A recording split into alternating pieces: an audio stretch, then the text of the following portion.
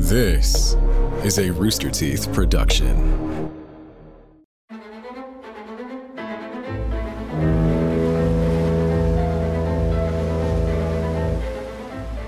Adrift in a lifeboat for over 20 days, the crew of the Mignonette were hungry and dying. Minions? Until they made one of the hardest choices of all, banana. No, it was the choice to sacrifice one of their own to save the others. Oh. I'm Charlotte. I'm Patrick. Ahoy and welcome aboard Ship Hits the Fan, a podcast about some of history's most notable uh-ohs and whoopsies on the high seas. Okay. In the British justice system, cannibalism-based offenses are considered especially necessary. Stupid Law and Orders. In Exeter, the dedicated home security who investigates these customs of the sea as part of an ill-advised prosecution is known as William Harcourt. This is his story. Dung dung. I see you had something else written and crossed it out to replace it with this Law and Order thing. Yeah, I thought it was funny because it's a legal drama. Oh, okay. That's why. Yeah, sure. It was fitting. Yeah. Okay. Well. No more of this Law and Order crap. Oh, come on. You'll come around to it. I don't know. Anyway, can I tell you about the Mignonette? Yeah, please. She was a yacht, Patrick. Okay. Not a big one. Only 52 feet young. And she had a net tonnage of 19.43. Little girl. There's a couple things she wasn't designed for. Long-term ocean travel and also long-distance ocean travel. Okay. And that'll be important later, or what? It'll be important almost immediately because an Australian lawyer purchased her in 1883 for leisure sailing, but needed to transport it to Sydney from Southampton. Which is... in order to take possession of the yacht. Is that in England? Yes. Oh. Why the hell would you buy... Why would you do that? Why don't you just buy an Australian boat? Well, the Mignonette wasn't in Australia. Right. But... Okay. It's fine. The journey's only 15,000 miles. Oh. Yeah, but you get a skilled crew in there, right? How many oceans does that go through? Like 3? Probably like 3. Yeah. So they did struggle to find men to transport the yacht. Presumably most of them said, hell no. Yeah. Hell no, bro. Hell no. I won't be doing that. Absolutely hell no. not. Absolutely not. I'm not going to go home to my bird and say I'm going to be gone forever. No. Hell no. No. But they did find a crew. They completed it on May 19th, 1884, and they set sail for beautiful Sydney. Yeah. Okay, I missed that. How does an Australian lawyer in 1883 even find out that a boat is for sale in England? It just sent like a bottle on the waves. Just said, is there a boat? Is there a boat for sale? Is there a boat for sale? I need a boat so I can leisure sail. No. I'm doing Australia. You're trying, no, but ended up doing I'm Philly not doing instead. Philly. Is there no, Philly would be boat. That's what you said. Boat. I said play boat. It back. No, I said boat. Okay. Is there a boat? In Australia, I'm in Sydney. I need a boat. Mm-hmm. It's a little more Australian now.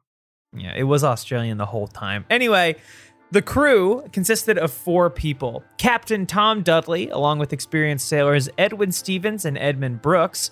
And rounding out the group of 4 was Richard Parker, an inexperienced 17-year-old who served as a cabin boy. Okay. Get your strats up, Richard. 17-year-olds should have been cabin boys for probably 10 years now at this time. Yeah, seriously. You're supposed to stow away from the orphanage and then just excel at your job as the cabin boy. At 17, you should almost be a captain.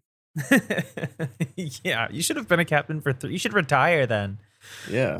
Anyway, 6 weeks into the voyage on July 5th, the ship was running with strong winds. The captain gave the order to heave to, according to his later depositions. He did this so the whole crew could have a good night's sleep. It's nice. Okay. Heaving to is a maneuver used to slow a ship's progress, but keep them on course without steering. Like a Tesla. And it goes about as well as that. And luckily, there's nothing for this ship to crash into in open water. That's true. No ambulances with their alluring lights. To last minute 90-degree turn into. Oh, a tree. It's so epic, unfortunately. Anyway, heaving to can be specifically used when a ship's crew is short-handed, as it will allow sailors time to go below deck without having to stay and steer. That way they can compare scars and tell stories, swap stories. Heaving to does require the crew to angle the ship and the sails against a contrary wind, so the ship moves slower. Sails are backed, meaning they're turned so the wind is pressing against the forward side. And no sooner had he sent the cabin boy Richard Parker below to prepare tea before bed that a giant wave struck the ship and washed away the opposite bulwark. Cool. Boy, prepare me a tea. Oh, Immediately. boy, come back. Boy, hold Something on the tea. terrible's happened.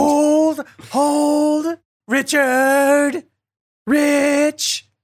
No. Anyway, he knew that the ship would not survive, and he ordered the entire 4-person crew into a single lifeboat. So the Mignonette, again, not really seaworthy to begin with, not advisable for long ocean voyages, had a lifeboat that was worse. Mm-hmm. Yes, the base was made of 1/4-inch beams. It's about the thickness of the backing board of an IKEA bookcase. Oh, good. A Svialren, I think. Yeah. So it could barely hold the weight of the men in the boat, and as they struggled to climb in, they punched a small hole that needed to be patched. Oh, my God. Yeah. They only managed to salvage their navigational instruments along with 2 cans of turnips. All right, fellas, gentlemen, we're eating well tonight. Mm-hmm. The Mignonette, much to the chagrin of Australian lawyers everywhere, sank within 5 minutes. Whoa. Oh no. They shuddered in their beds that night. With the few cans and instruments they were able to salvage, they fashioned a type of anchor to maintain the stability of the lifeboat and keep her headed into the waves. According to the surviving crew, foreshadowing, because there's only four of them, the first night at sea, they had to fight off a shark with their oars. Oh, good. Good. That's a good start. Yeah. The next night, they divided up the first can of turnips and rationed them for the next 2 days. Oof. After those 2 days, Edmund Brooks spotted a sea turtle, and Edwin Stevens brought it on board into the lifeboat, presumably under, hey, we're having a party. Come on. It's going to be fun, actually. So they harvested about 3 pounds of meat off the turtle, plus bones. They got the bones. Yeah, too. I'm assuming they made a guitar out of the shell, like in 20,000 Leagues. I think so, like Kirk Douglas did. Mm-hmm. I always thought that was really impressive that he did that. Anyway. I mean, getting it in tune, my God, think of that. To think of the tunic. Yeah. I shudder. Oh, away, I love a tale. Anyway, they rationed this presumably delicious turtle meat along with a second can of turnips, and this fed them for multiple days. Guys, when you're afloat, you can't be having sides with your turtle meat. No, yeah. You save the turnips. Yes. Unfortunately, they had not been able to catch any rainwater to drink. With such a flimsy lifeboat, they also had no capacity to desalinate seawater. At first, they attempted to drink the blood of the sea turtle, but because the turtle itself had swallowed large amounts of seawater, its blood was also undrinkable. They're quoted as saying, "You've damned us! Why'd you drink it?" Blasted turtle. Why'd you do it? Why'd you do it? Shaking the shell around. You've killed me! You've killed me! By this time, they'd been at sea for over 10 days with no source of fresh water to drink, and they began to drink their own urine. Okay, so things haven't gotten bad yet. They're just doing normal guy stuff. Unfortunately, this does dehydrate you faster. Okay. Which we know from research. It's possible that around this time, out of extreme thirst... Because we drink our own urine. I don't. I'm not saying that. You just said your own research. No, I just said from our research. You said my research, not Patrick's. P-search. Thoughts? It's good. We can work it. We can workshop it. What were you saying? I was saying that it's possible around this time, out of extreme thirst, 17-year-old Richard Parker ingested seawater, which made him ill.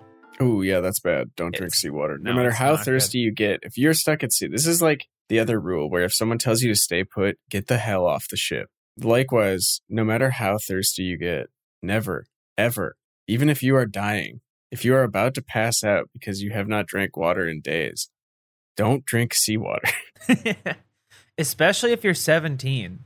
Like, oh, yeah. If you're like 12 or 13, like, those guys, they bounce back from anything. Yeah, do whatever you want. I feel like a 12-year-old could drink a gallon of seawater and just take a nap. You know, sleep it off. Yeah. Oh, yeah, Kyle's in bed. He drank a whole lot of seawater, 2 liters. But he's fine. He's fine. Yeah. Anyway, from the testimonies of the survivors, talk of killing one of them to feed and save the other 3 started at around July 16th, Bastille Day. Okay. Yeah. So only a few days after the meat of the sea turtle ran out. Oh. Yeah. And the need for food was actually only one of the reasons discussed. The main reason for killing one of them was just to have something to do. Oh.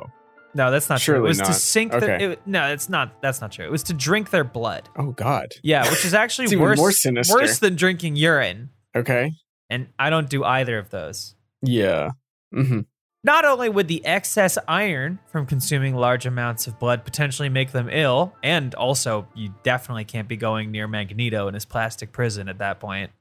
Plus, then you have the hunger. Yeah, for the rest of your life. That's also true. You've tasted the flesh of long pig. Yeah. Blood will also not quickly rehydrate you, and it can transmit pathogens. What were you up to, Richard Parker? Yeah. They tabled the discussion, which is so funny to me. Like, you know what? Let's circle We'll back. come back. We'll We'll come back circle to around. this. Yeah, everyone at the time agreed it was too drastic at the moment, and they should look for other options and hope for rescue. Just like, that's so funny. Like, okay, hold on. I think we need to just sit down for a second, reconsider. Yeah. That said, Richard Parker began to fall increasingly ill. By July 20th, he was losing consciousness for long periods of time, and some reports believe he was slipping into a coma. According to reports from the other sailors, he was turning into a giant roast chicken. He's described as pallid, sweaty, and smelling damn good. And a hot dog floating in the boat. Yes. The 3 survivors were found with gingham napkins tied around their necks and a fork and knife in each hand held straight up. Salivating. Eyes bigger than dinner plates. Yeah. Well, now I'm thinking of other Looney Tunes stuff. Just keep going. Okay. We did our necessary bits. Okay, we can check that box off. Mm-hmm. Anyway, the men broached the discussion as to whether they should kill and eat Richard and drink his blood.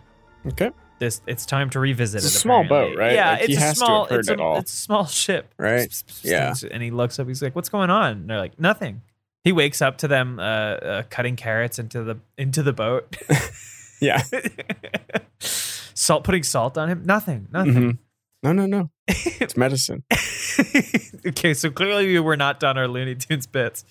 I guess He's not. peeling a potato into the... He wakes up in a big cauldron. Okay. Okay, all right. By the 23rd or 24th, after being at sea for 20 days with no rescue, Dudley and Stevens were in agreement that drastic times called for drastic measures. Brooks, however, refused to co-sign on what he believed was murder. If you can't take the heat, get out of the lifeboat. Yeah. The next morning, Dudley and Stevens moved forward with the plan, surely wringing their hands as they approached Richard. Yes. Stevens held his legs while Dudley stabbed him in the jugular vein and began catching his blood to drink. Okay. Some later accounts suggest Parker woke up in the middle of the act, but initial accounts indicate he did not struggle and was likely unconscious. Hey, what's going on? No. Huh? Oh. Then he just turns over. But they didn't stop there. They did eat Parker's remains that night. Mm-hmm. And, little bonus, All of them? I guess. Probably not. But they did manage to catch some rainwater that night. Pretty cool. Oh, okay. It's good. Yeah. Everything's coming up Dudley, Stevens, and Great. Brooks. Yeah. Dudley later had this to say about that night. Quote, "I can assure you I shall never forget the sight of my 2 unfortunate companions over that ghastly meal. We all was like mad wolves. We all was like mad wolves who should get the most, and for men, fathers of children, to commit such a deed, we could not have our right reason." Okay. Jesus Christ. Yeah. Woo. That's dark.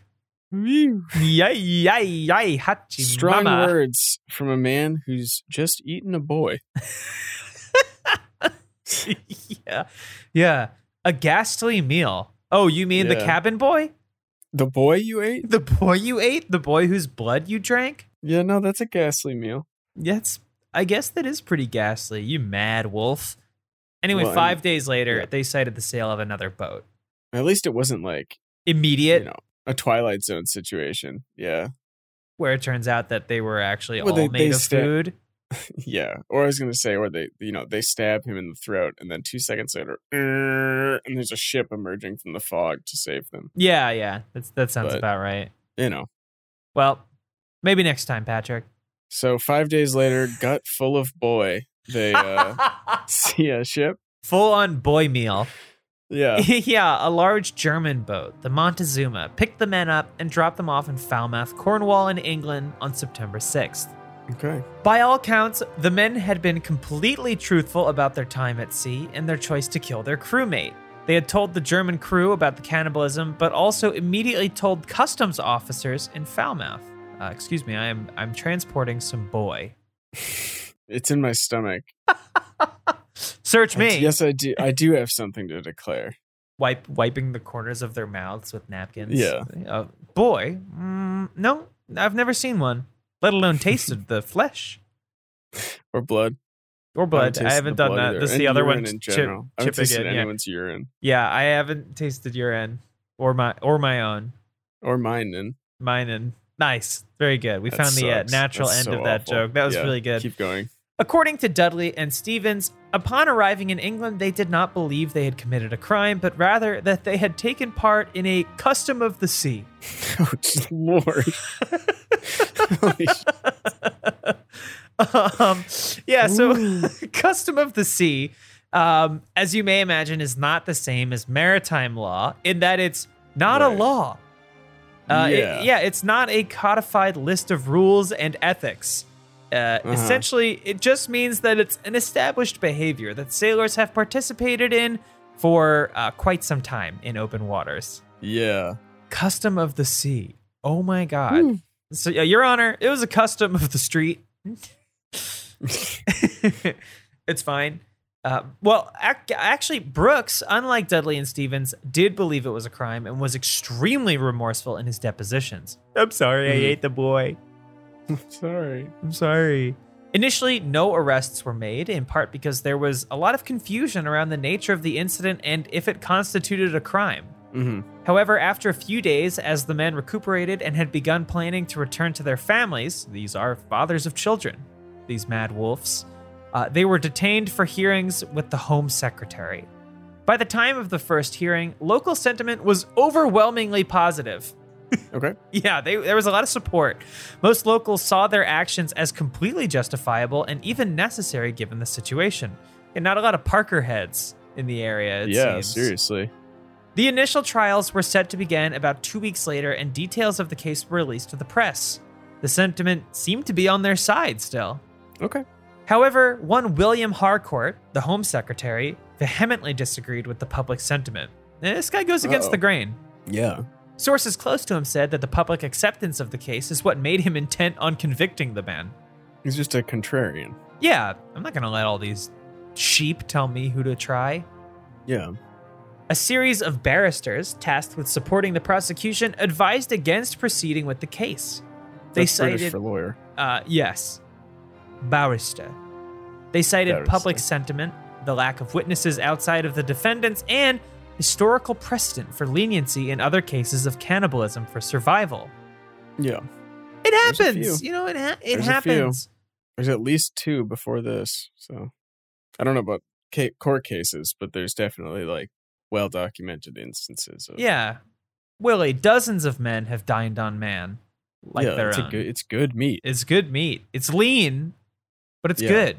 Anyway, the first day of the trial, the case and charges against Brooks were dismissed, so he could serve as a witness for the prosecution against Dudley and Stevens. Very, very clever. How did he get that deal? I guess because he was so remorseful. And he didn't take part in the murder. Okay. I think he did eat him, it seems. Well, yeah, it's good boy. There's a lot. Hey, are you not gonna eat that boy? Are you gonna finish your boy? Brooks, get over here. We've just killed and slaughtered a boy. There's tons of good boy. You sure you won't have any? Fine, more boy for me. No, he did eat the boy. He did eat the boy, yeah. But the charges were dismissed, and the court agreed to this. Yeah. But they also allowed Dudley and Stevens to be semi-released with their trial set for later in the year and a slight increase to their bail. So probably 2 pieces of 8 now. Yeah. Hey everyone, we just want to take a brief moment to remind you that RTX 2023 is happening this July 7th through July 9th. RTX is our favorite time of year where we get to interact with all of the amazing people that give us the opportunity to make content. It's a celebration of all things Rooster Teeth with panels, special guests, community artists, cosplay, and more. There will be exclusive reveals, meet and greets with Rooster Teeth talent, and special merch available only during the event. We're changing up how the convention feels this year, and it's going to be awesome. Imagine a mini Epcot-style convention show floor with different attractions and activations from your favorite Rooster Teeth brands, all wrapped up in a summer camp theme. It's the summer camp for indoor kids, with Face Jam's Rat and Grackle Pub, a Red Web escape room, a faced museum, Achievement Hunter mini golf, and even more cool stuff to do that we're saving for attendees to experience. So thanks for listening to me get very excited about RTX. We're looking forward to meeting all of you there. Head on over to www.rtxaustin.com to get more information about the event and buy your badge. With HelloFresh, you get farm-fresh, pre-portioned ingredients and seasonal recipes delivered right to your doorstep. Skip trips to the grocery store and count on HelloFresh to make home cooking easy, fun, and affordable. That's why it's America's #1 meal kit. When the spring sunshine is calling your name, don't call for takeout, get HelloFresh instead. Their quick and easy meals make feeding the family a cinch, and without the high price tag. Their new fast and fresh options are ready in just 15 minutes or less. Plus, HelloFresh makes dinner time a snap with deliciously easy options that will please everyone at your table. From fit and wholesome to pescatarian to veggie, they have a meal plan that suits your lifestyle. Plus, you can swap out proteins and sides to your liking. I've used HelloFresh many times and have made incredible dishes that I never would have been able to accomplish left to my own devices. It's fun, it's easy, and honestly, it's a great way to make plans for the night. You know, hang out, cook a little bit. So go to HelloFresh.com/ShipHitsFan16 and use code ShipHitsFan16 for 16 free meals plus free shipping. And again, once more, go to HelloFresh.com/ShipHitsFan16 and use code ShipHitsFan16 for 16 free meals plus free shipping. Thanks, HelloFresh. Additionally, one account states that Richard Parker's brother was in attendance at the early hearings and greeted the men in a friendly manner. Parker's brother was known to be an experienced seaman. Ah, lovely. Very, very, very cool. Yeah.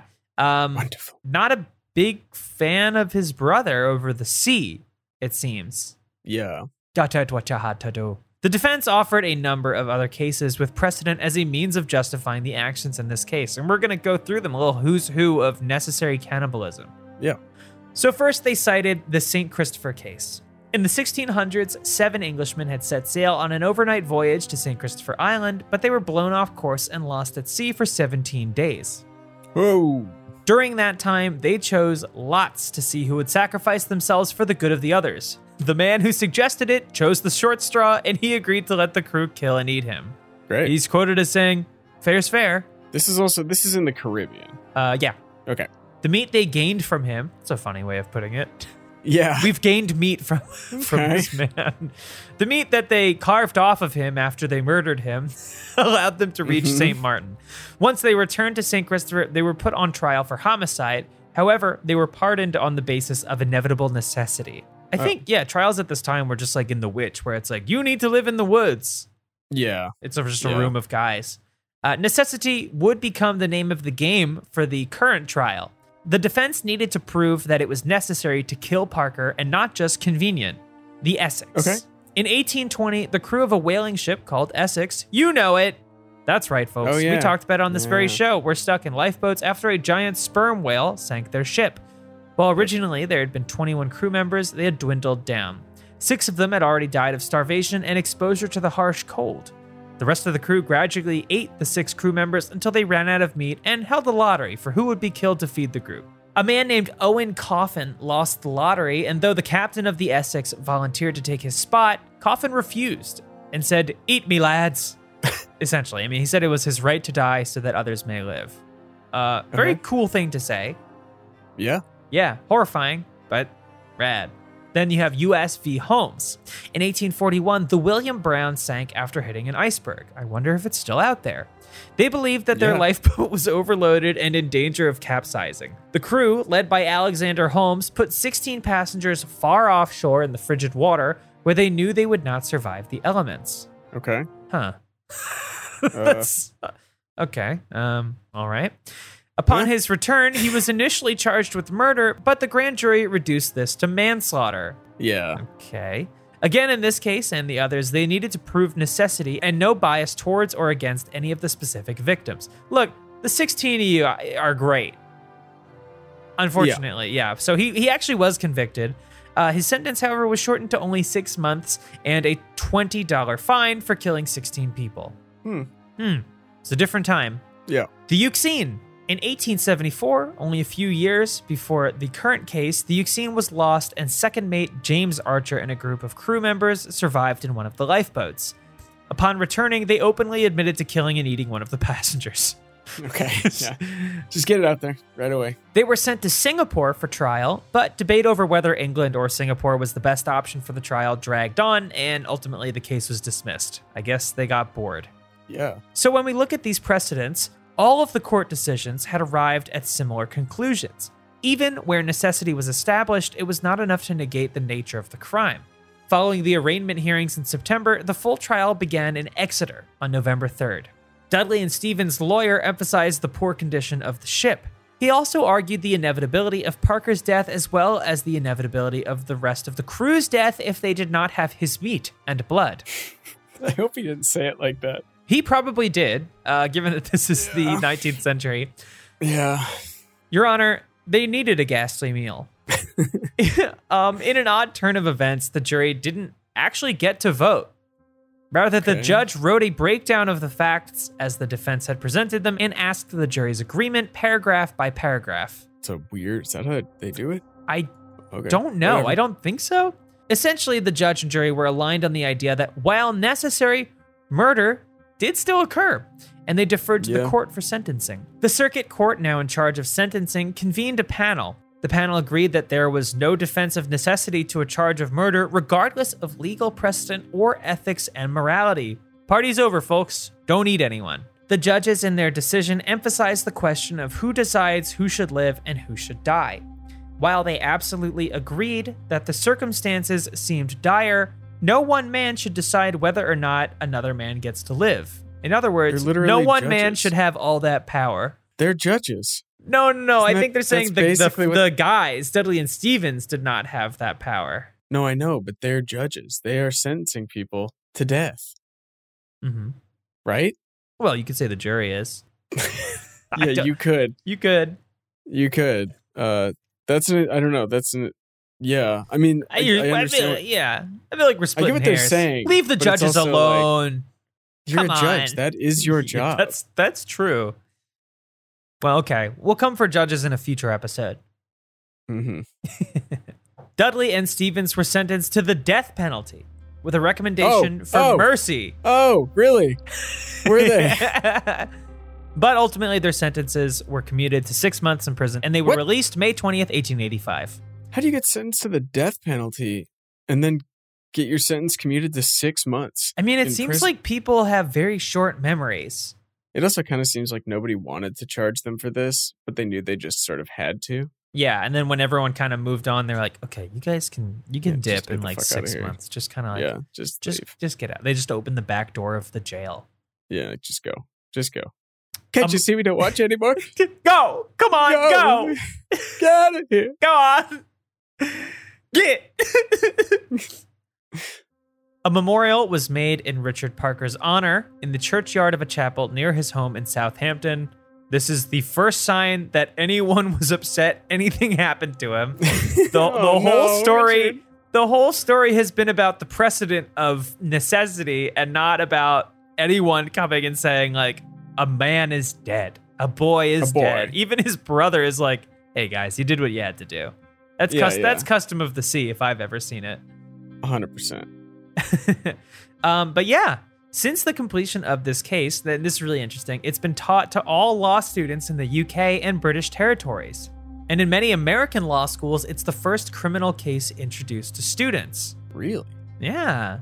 We're dipping our toe into some pretty smart waters here. Yeah. Yeah, not bad. Additionally, legal philosopher Lon L. Fuller used this case as the basis for a thought experiment in the Harvard Law Review in 1949, as opposed to illegal philosophers, which is your drug dealer just kind of going off about whatever he's been cooking up lately while you wait for him to hand you a gram. About how Kiss hasn't been the same since Peter Criss left. I don't think anyone's having that conversation. Drugs or no, I don't think anyone's having that conversation. Not anymore. Not since widespread decriminalization. Maybe never. Maybe never. But yeah, let's get back to Lionel. Mm-hmm. He calls his fictional scenario the case of the Spelunkian explorers. Okay. Oh, man.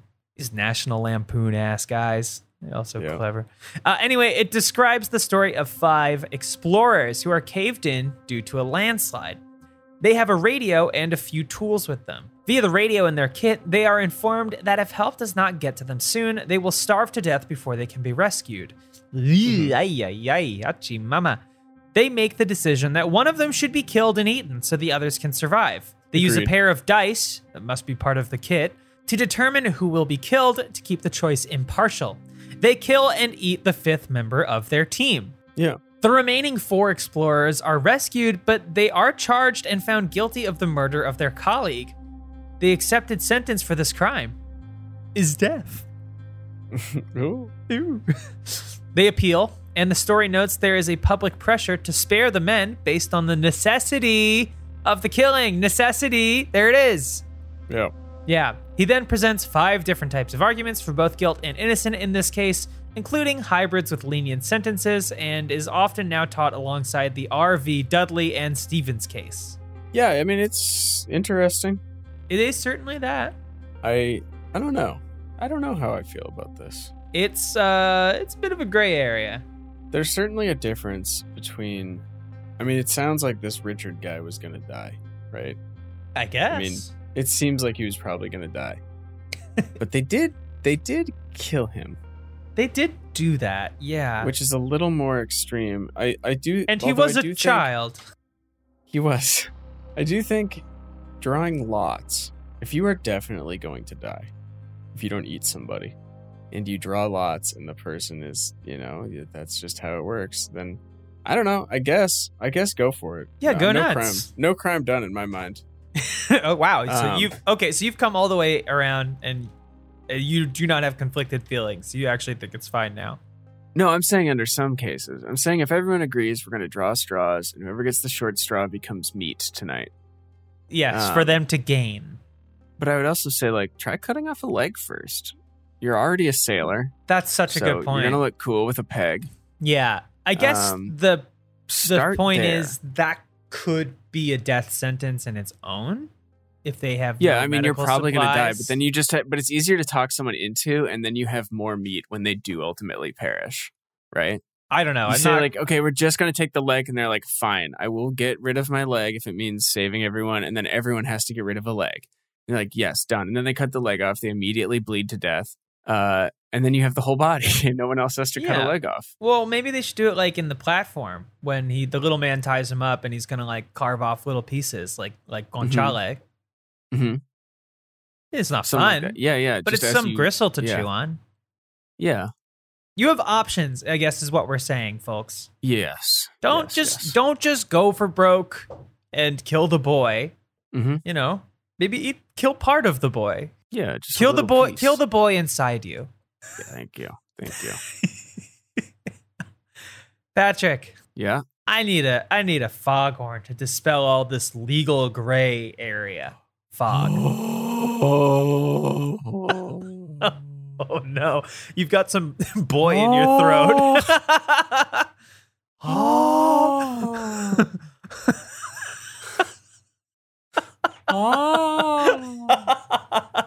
It sounds like Waylon.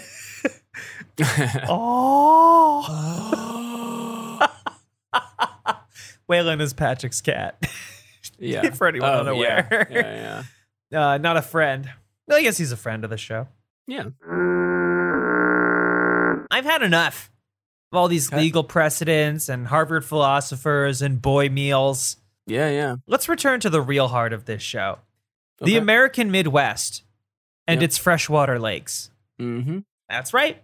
Specifically, I want to talk about Lake Mendota in Wisconsin, where last fall the Wisconsin Historical... Is that in Madison? Just about? Yeah. All right. Not just about. That's Madison, baby. Well, in Madison, the Wisconsin Historical Society... Lake Winra and Lake Monona as well. Lake Wabisa. Mud Lake is nearby. Mud Lake.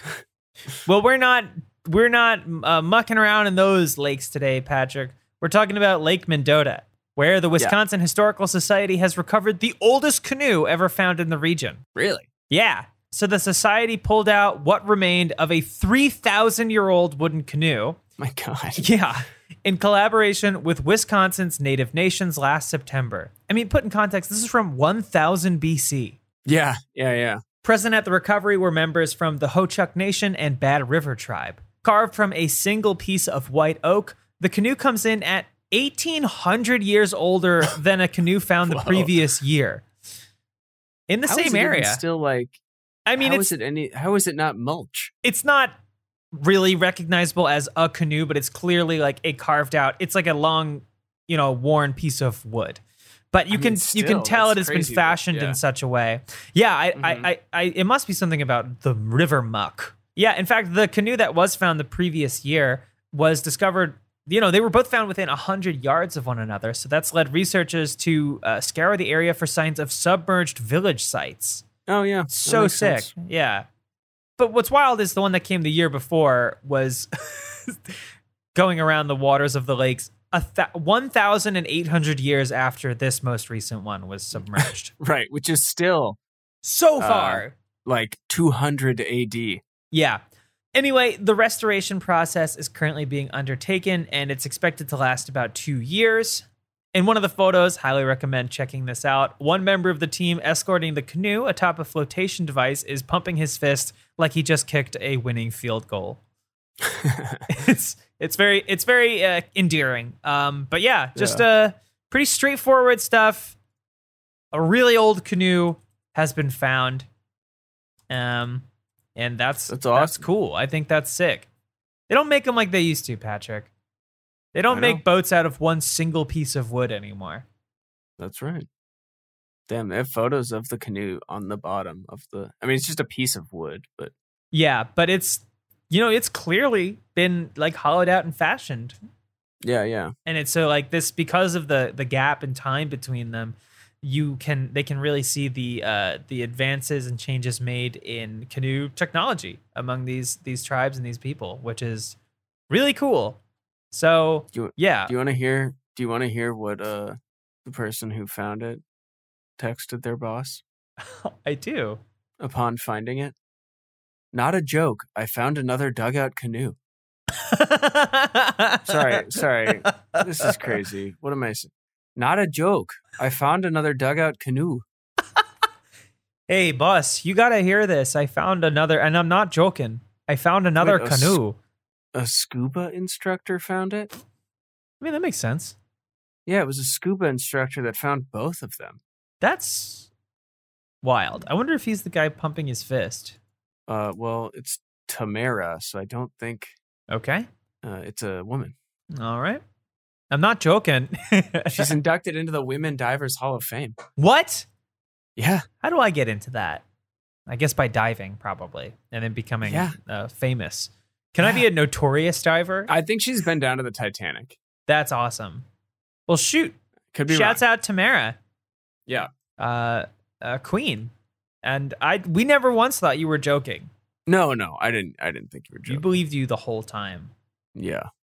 But if you are, that's super messed up. Mm-hmm. You can't text your boss stuff like that. Yeah, no, that's bad news. Anyway, that's our show. Don't eat any boys. You probably will not get away with a necessity defense. Yeah. I mean, I'm sure that any number of high-profile lawyers like Jacob Minrani or Sweet James, or that one that sponsors every sports team in LA. Oh, Paralaw. What is that? Pereira? It's the guy with the goatee. Period. Either way. Yeah. If you don't know what we're talking about, think of the local lawyers and local accident lawyers in your area. What we said with them. If you're in, Texas or like New Mexico, think of the like billboards for motorcycle attorneys, that kind of stuff. Yes, there we go. Yeah, or the Hammer. Yeah. They're not going to help you. But if there's a workman's comp thing, maybe. Yeah. You want to hear something cool? I do. I always want to hear something cool. Do you remember the Empress of Ireland? Yeah. That horrid shipwreck where all the women and children died? The one off Nova Scotia? Yeah. Tamara Thompson has been there. No fooling. And apparently, skulls everywhere. Whoa. And lifeboats filled with corpses. That is... Oh, I don't want to be in the Divers Hall of Fame anymore. The Women Divers Hall of Fame. Yeah. I withdraw my submission. We take back. Yeah. We take it back. Patrick wanted to be in it too, but now he doesn't. No, yeah, I also changed my mind. It would have been a lot more wow, work for me the too. First man to be inducted into the Women's Hall of Diving Fame. Yeah. That is a lot of work. Yeah. Hey, you never know. I do. Anyway, the show's written by Paige Wesley. It's edited by Kelly Reynolds with art from Stevie Jude. I've been Charlotte. And I've been Patrick. And we ask only... Man diver. And we ask humbly that your bones bleach in these sands. But please, no boy bones. Sea turtle bones. That's fine. Yeah. Don't drink the blood. Yeah. Goodbye. Bye.